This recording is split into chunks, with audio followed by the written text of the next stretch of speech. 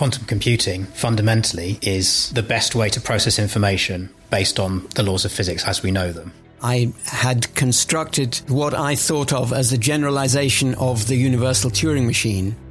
Can an astonishingly powerful new realm of computation be found within the quantum world? Will researchers ever realize the goal of what they call quantum supremacy? And what would it mean for our society if they did? From its fundamental building blocks to the ultimate goal of a truly universal quantum computer. Join me, Oxford Professor of Philosophy Peter Millikan, as I explore this and many other questions on the Future Makers podcast. Available today from wherever you listen to podcasts.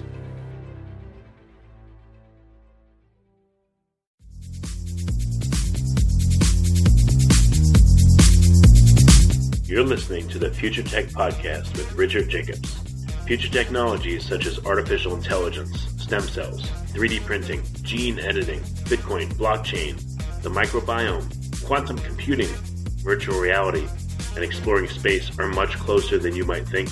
In fact, many early versions of these technologies are in play right now, and the companies that are using these technologies are the focus of this podcast. My goal for you, the listener, is to learn from these podcasts. You may very well learn something that may change the course of your life for the better, steer you towards a new career, or give you insight into addressing a thorny medical problem.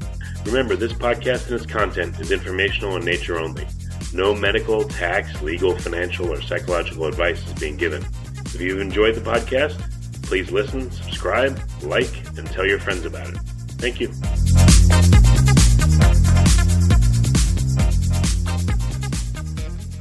Hello, this is Richard Jacobs with the Future Tech and Future Tech Health podcast, and I have Dr. Jeffrey A. Morgan. He's a cardiac surgeon, performs bypass surgery, mitral and aortic valve surgery, and installation of heart pumps called LVADs, and heart transplants. He's also the Chief Medical Officer for BioLife 4D. So, Dr. Morgan, thanks for coming. How are you doing? I'm doing well. Thanks so much for having me. Yeah, so tell me about your work with the heart. First of all, why do you decide to have you decided to focus on the heart, and what are some of the things that you do? Sure. So I'd say from the first year of medical school, I wanted to become a heart doctor and got interested in the heart and in particular heart failure. I went to go see a heart surgery during my first summer of medical school and was just really sold on the concept of repairing heart valves and doing bypass surgery, and for patients with advanced heart failure, doing heart transplantations. It's really a great field, and I feel very fortunate each day to go to work and be able to take care of patients and make a difference in their lives. That's great. So what are some of the novel or interesting things that you're working on recently? Well, some of the things I've been working on recently are relating to replacements for the heart, so left ventricular assist devices, so-called LVADs, and alternatives to heart transplantation. What an LVAD is, it's a pump basically that goes into the heart to help a failing heart. Patients with advanced heart failure whose hearts are just simply not working well, and they have trouble with maintaining their daily lives. They just can't do the activities they once were able to do. They get very short of breath. They can't sleep at night. They get fatigued. They don't have any energy, and they often get admitted to the hospital with heart failure. The point of these pumps is to keep them out of the hospital, is to be able to establish normal or close to normal amount of blood flow to the rest of their body, to their other organs, to get them back to the lifestyle that they once had before they developed heart failure. The work I do with BioLife 4D is really, really exciting. I was working on bioprinting a heart, which would take the place of heart transplantation. Heart transplantation in many ways is really trading one disease for another. You basically remove the heart that's not working, you put in a new heart, but patients have all sorts of other problems relating to heart transplants and being on anti-rejection medications. They have a high incidence of infection because their immune system is shut down. they have rejection, and the heart only lasts about 8 to 10 years. And so it's really not a great solution for the problem. Why does the heart only last 8 to 10 years? Well, the issue is that you're putting a heart from another human being into someone, and so there are compatibility issues. Despite us trying to match them as well as we can based on blood type, size, and other factors, it's not a perfect match, and so the body rejects it. And chronic rejection is one of the main causes for the arteries of the heart becoming blocked over time, and that leads to the heart not working. And eventually, most patients get about 10 years, sometimes longer, from heart transplantation. But it really just can't meet the needs of the population. And even if we had had better results with heart transplants, the problem is we only can do a little over 2,000 when about 200,000 people need heart transplants. So it just really doesn't answer the demand or the need. What about artificial hearts? Have any been made that work for any length of time? What are those like? Yeah, so the artificial hearts, there's one FDA-approved artificial heart called SynCardia, and it is a good therapy for patients who need it. It's the only approved therapy, but it has a lot of problems associated with it. After all, it's a machine, and there are blood clots that form in the pump. It also gets infected because it's a good piece of hardware in the heart. It also has a certain instance of device malfunction where it just, simply doesn't work well. So it's not the answer for people. Right now, it's the only answer, but we really need to do better. And there are certain technologies and new therapies that are being considered and are being developed, and hopefully just a few years away. So are you attempting to recreate the entire heart, or just certain functions of it? Maybe like an organoid type thing, or just part of the heart, or one chamber? Or... Yeah, we're attempting to recreate the entire heart. What BioLife Heart is trying to do, our goal that is to be able to bioprint an entire heart. Along the way, there are going to be some victories of bioprinting just a valve, like a mitral valve or an aortic valve, or maybe even the aorta, or maybe even the coronary arteries, to help isolated patients who have those types of isolated problems with a valve or a coronary artery. But the long-term goal is to be able to bioprint an entire heart, and to be able to basically do what heart transplantation does today, is to replace someone's heart. When people have heart failure, what are the most common mechanisms of heart failure? What is failing? Is it, the valves? Is it the cardiac muscle dying? I mean, have we identified like a Pareto of, if you only could make part of a heart, what would be the most useful for a start? Yeah, I mean, usually it's a muscle problem. It's the fact that the heart pump is not working well. It can be due initially to a valve problem, or it can be due initially to blockages in the arteries that initially cause the problem. But ultimately, the final road is the same, and that is that the heart is not pumping effectively. Its pumping function has been significantly reduced. The blood backs up in the lungs. And these patients are just absolutely miserable. They have a very, very challenging life. They feel terrible, and their mortality is very, very high. So patients with advanced heart failure have a 1-year mortality of about 90%, which is just, really, really unfortunate. So basically all of these patients, unfortunately, are dead at about 1.5 years, 2 years. So we really, really need to do better, I think, as a field. We need to we need to be able to provide these patients with a better therapy, a heart replacement therapy that's better than what we can do today. I mean, today the options are really only the SynCardia and heart transplant, and each of those is really fraught with many downsides. Would it be easier to try to emulate some of the functionality of the heart, or is it easier for some reason to just do an entirely new one, to grow one from scratch and make an entire heart? Yeah, I mean, what the LVAD does is it tries to emulate the left ventricle, and it helps, it serves as a left ventricle, but, sometimes it's not enough. Sometimes the right side of the heart has a problem with it too. And when the right side of the heart has a problem with it, the only other therapy that's going to work is a totally implantable heart or a heart transplant. So, a lot of times it just depends on what's going on with the right side of the heart. The valves we can address. It's an issue of really the right side of the heart, which we can't address other than with an implantable total artificial heart. So what are some of the mechanisms of rejection, so you have to put the person on immunosuppressive drugs, even if you did successfully, create a new one from scratch.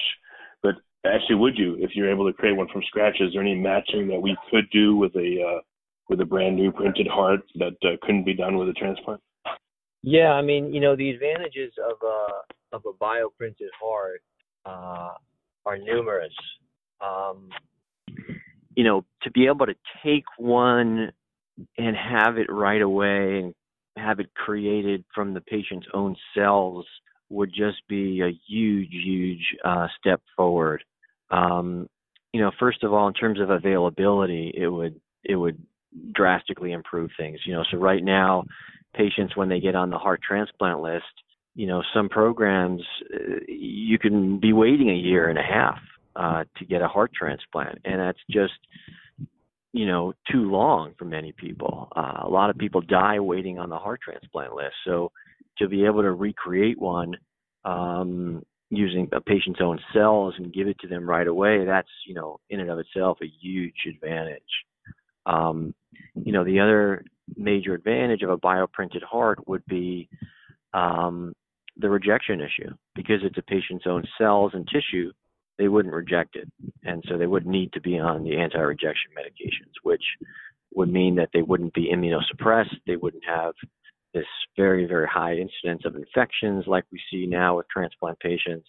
And because they don't have the rejection, they wouldn't have the coronary artery disease that develops so rapidly in patients with heart transplants because of the rejection. So, there would be many, many benefits, but it's a big project. It's a tall order, and this is a field that is really just getting started, or just in the last few years, with the goal of being able to bio-create organs.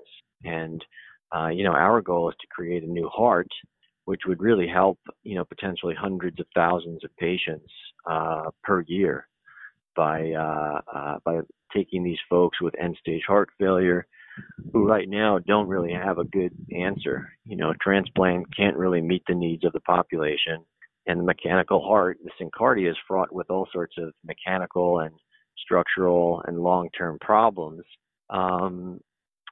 So there would be a huge clinical benefit, if we were in fact successful in being able to develop the artificial heart that we have in mind. But it's going to be a staged development with, first the development of, like I mentioned, valves. We're also working on a mini heart, which might have other applications for testing of different drugs in a, sort of a heart environment. To look at the cardiac effects of different drugs, but would really represent a major leap forward and victory if in fact we can develop that. But this is really a long-term project, and we have our eye on the prize, on the goal, so to speak, which is to really bioprint a full heart. I don't know if this is ridiculous, but I know with kidney transplants, they'll leave the kidneys in the person and just add one. Would it be possible to have two segments of, a transplant heart, one that's, upstream of the current, left side, one that's downstream, the right side, or vice versa, and leave the existing heart in place and just add these two halves of a heart upstream and downstream of it? Would that have any benefit? That's a great question. There is such a concept actually in heart transplantation, just as you're describing, exactly like that, which is called a heterotopic heart transplant. It's very, very rarely done today. The vast majority of heart transplants are what we call orthotopic heart transplant, which is where we take out the heart and replace it. But what you're describing has been done. It's generally reserved for a very, very small percentage of cases because there are benefits in doing it in an orthotopic fashion, in replacing the heart, taking it out, and putting the new one in that particular location. Well, maybe not even a whole half of the heart, but just to get boost. Either, I don't know, like wireless routers have boosters. I mean, would there be is there a pump booster that can be put in a given artery to assist the heart? Or when the heart's ejecting, the oxygenated blood, is there a way to boost it and assist it? Yeah, it's a good question, and that's what sort of these LVADs are, is that it boosts one part of the heart, the left ventricle. It, the blood is essentially rerouted, instead of going from the left atrium to the left ventricle and out to the aorta and relying on the pump function of the heart. This plugs into the left ventricle, takes a lot of that blood, sends it through the pump instead, and the pump kind of boosts it out, or sends it out, if you will, to the aorta through a graft. So, we do sort of use that mechanism now with these LVADs to, we don't actually replace any part of the heart. We leave the heart in place and we connect this machine or pump. But the problem is that LVADs have a downside. As good as they are and they help many, many people each year, the problem is that it has a power cord that goes through the skin and needs to be connected to batteries. The battery pack needs to be changed every 6 hours or so. Patients are constantly reminded about the need to recharge and the fact that they're dependent on a machine. We don't have a fully implantable LVAD right now. There are companies that are working on that with wireless rechargeable technology that can charge it through the skin, but we don't have that right now. But yeah, I mean, the question is, a very good one is, can we leave in, or can we create this booster? And right now the closest thing that we have to that is an LVAD. Although again, the LVAD really, hasn't been the full answer for these patients, just because of the adverse event profile or complications that are associated with it. Is there any way to do like a dialysis for the heart? Let's say you put in a transplant that lasts 8 to 10 years, but maybe part of the mechanism for failure is that fibrous growths obscure the vessels and clog up the heart. Is there a way, once a month, let's say, for a patient to go and have their blood circulated through a machine and cleaned in such a way that it would extend the life of that heart somehow? I'll tell you, for the kidneys that works, because, if you think about it, the kidneys, their main purpose is to really filter the blood, take out the bad stuff. And you can do that, you can simulate that by putting someone on dialysis. The heart's different in that it's a pump, and, once that pump stops working, you really need to either change the pump out or, put a booster in, so-called LVAD. Now, one thing we do kind of do is there are certain medications that patients will sometimes come in for, inotropes, as we call them, which help the heart's function And some of those can last 2 weeks or so. So patients could come in for certain inotropic therapies, like milrinone, for example, have that run for a few hours into the intravenous portion, leave the hospital, and that might be good for a couple of weeks because the half-life of milrinone, it can take a while until it exits the system. But those types of therapies are not really conventional at this point. So would it be useful to further or better understand the mechanisms of rejection, with heart transplants? Even if you're able to build a heart from the person's own cells, would there still be any rejection? And I don't know, is there any learnings from there? Yeah, there's a lot to be learned there for sure in terms of the mechanisms for rejection. And, a lot of science and research has been done around this area.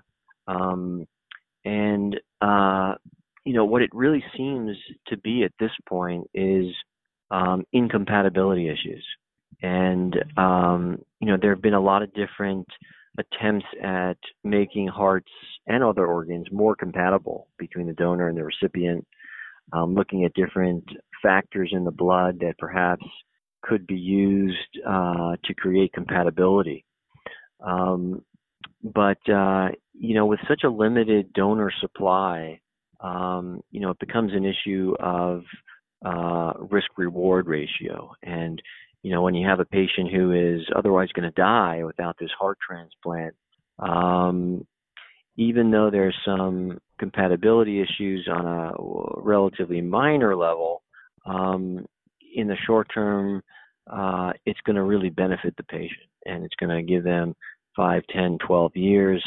But the chronic rejection is really what ultimately leads to the failure of the organ. But, going back to your question, absolutely. More work needs to be done in the field in terms of understanding rejection, what we can do differently. Are there medications? There haven't been any major breakthroughs in immunosuppression medications in years.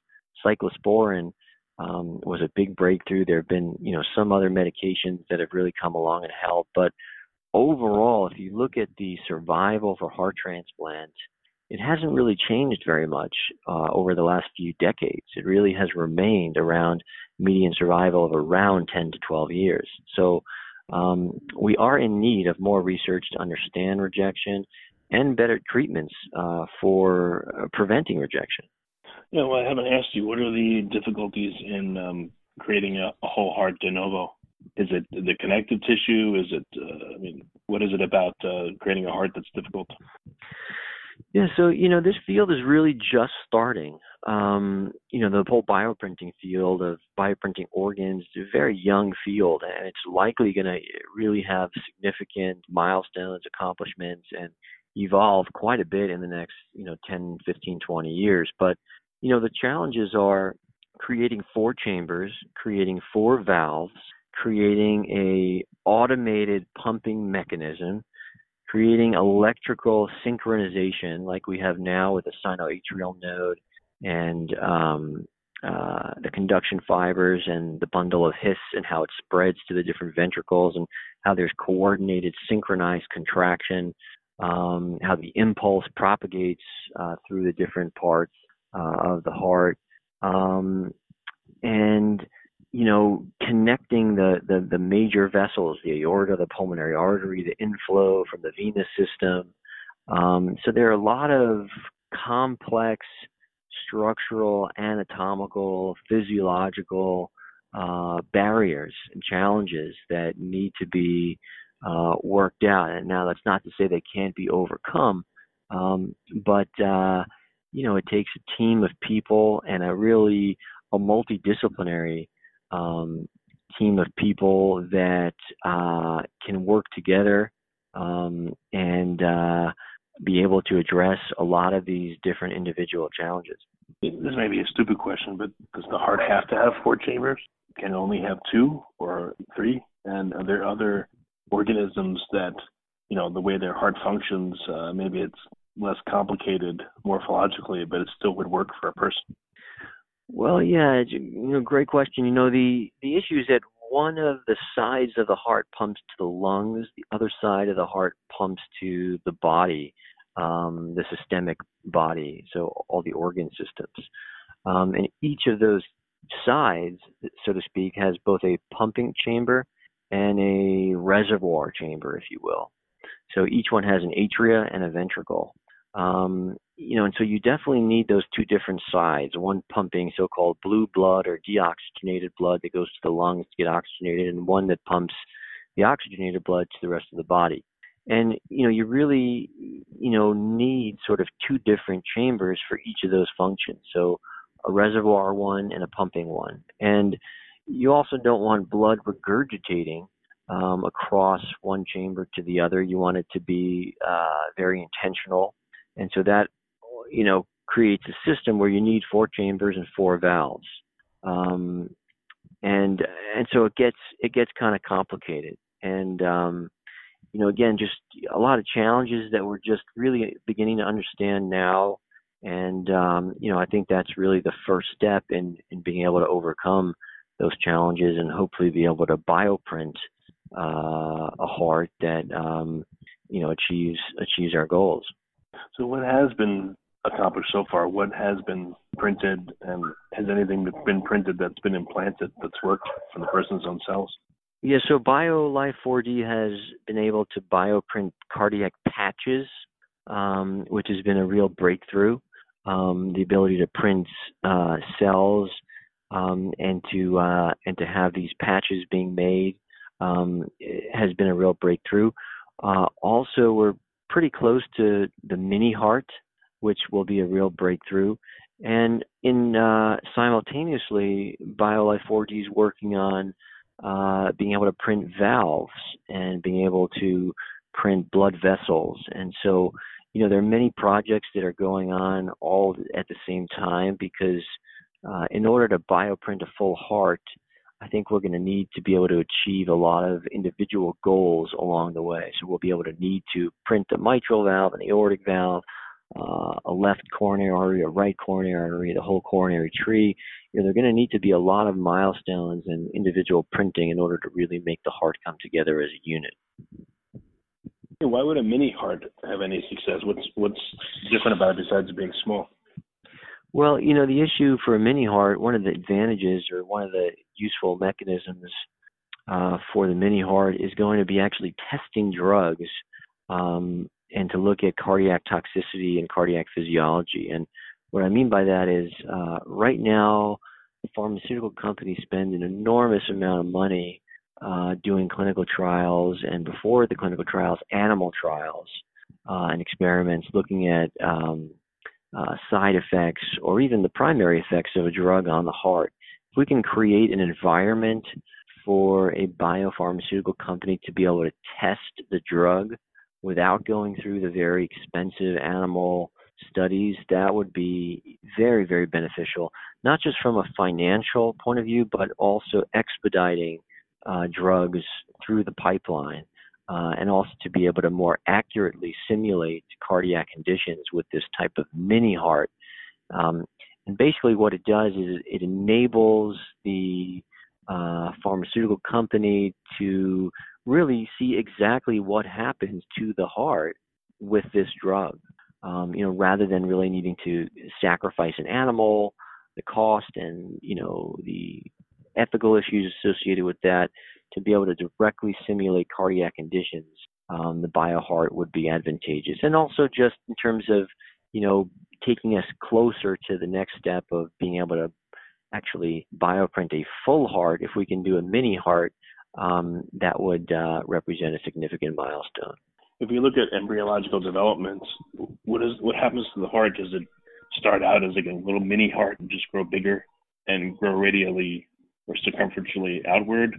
Or does it morphologically look different as it develops? It's more of the latter. It morphologically looks different. There are different parts of the heart that get formed at different periods of time. So, for example, the septum, the ventricular septum between the two ventricles, or the atrial septum, or the actual valve itself, or the conduction tissue, all these happen at different time periods. So, the heart is built, sort of over time. Yeah, I just didn't know if that would give any clues on how to create one from scratch. If you follow the embryological development pathway, or if we're following different pathways that would work better or worse. Yeah, it's interesting. We haven't really thought about coordinating the embryology and the sequence from embryology to the actual bioprinted heart, but I wonder if that's something that we should think about. I guess there's a reason for it, so maybe something to at least look at, That's right. Yeah. Something to think about for sure. Well, very good. Well, I appreciate you coming on the podcast. What do you project may happen in the next 5 years, and then maybe in the next 15 or 20? Well, I hope that in the next 5 years we'll have a bioprinted heart. I hope that we'll be able to work out all the challenges, and 5 years from now, when we have a patient with heart failure, we'll be able to actually bioprint a heart. We'll be able to take cells and formulate chambers and really produce a heart, and just be able to put it into patients who need heart transplants. I think it's going to become more and more sophisticated over time. I think the overall expected function and longevity of the bioprinted organ is going to increase over time. Again, it's a very exciting field. I think there are a lot of unknowns right now, and we're just happy to be part of that process. Well, very good. Dr. Morgan, I appreciate you coming on the podcast. It's been super interesting. No, thank you so much. Really, this has been great, and it's been a great opportunity. Thanks a lot.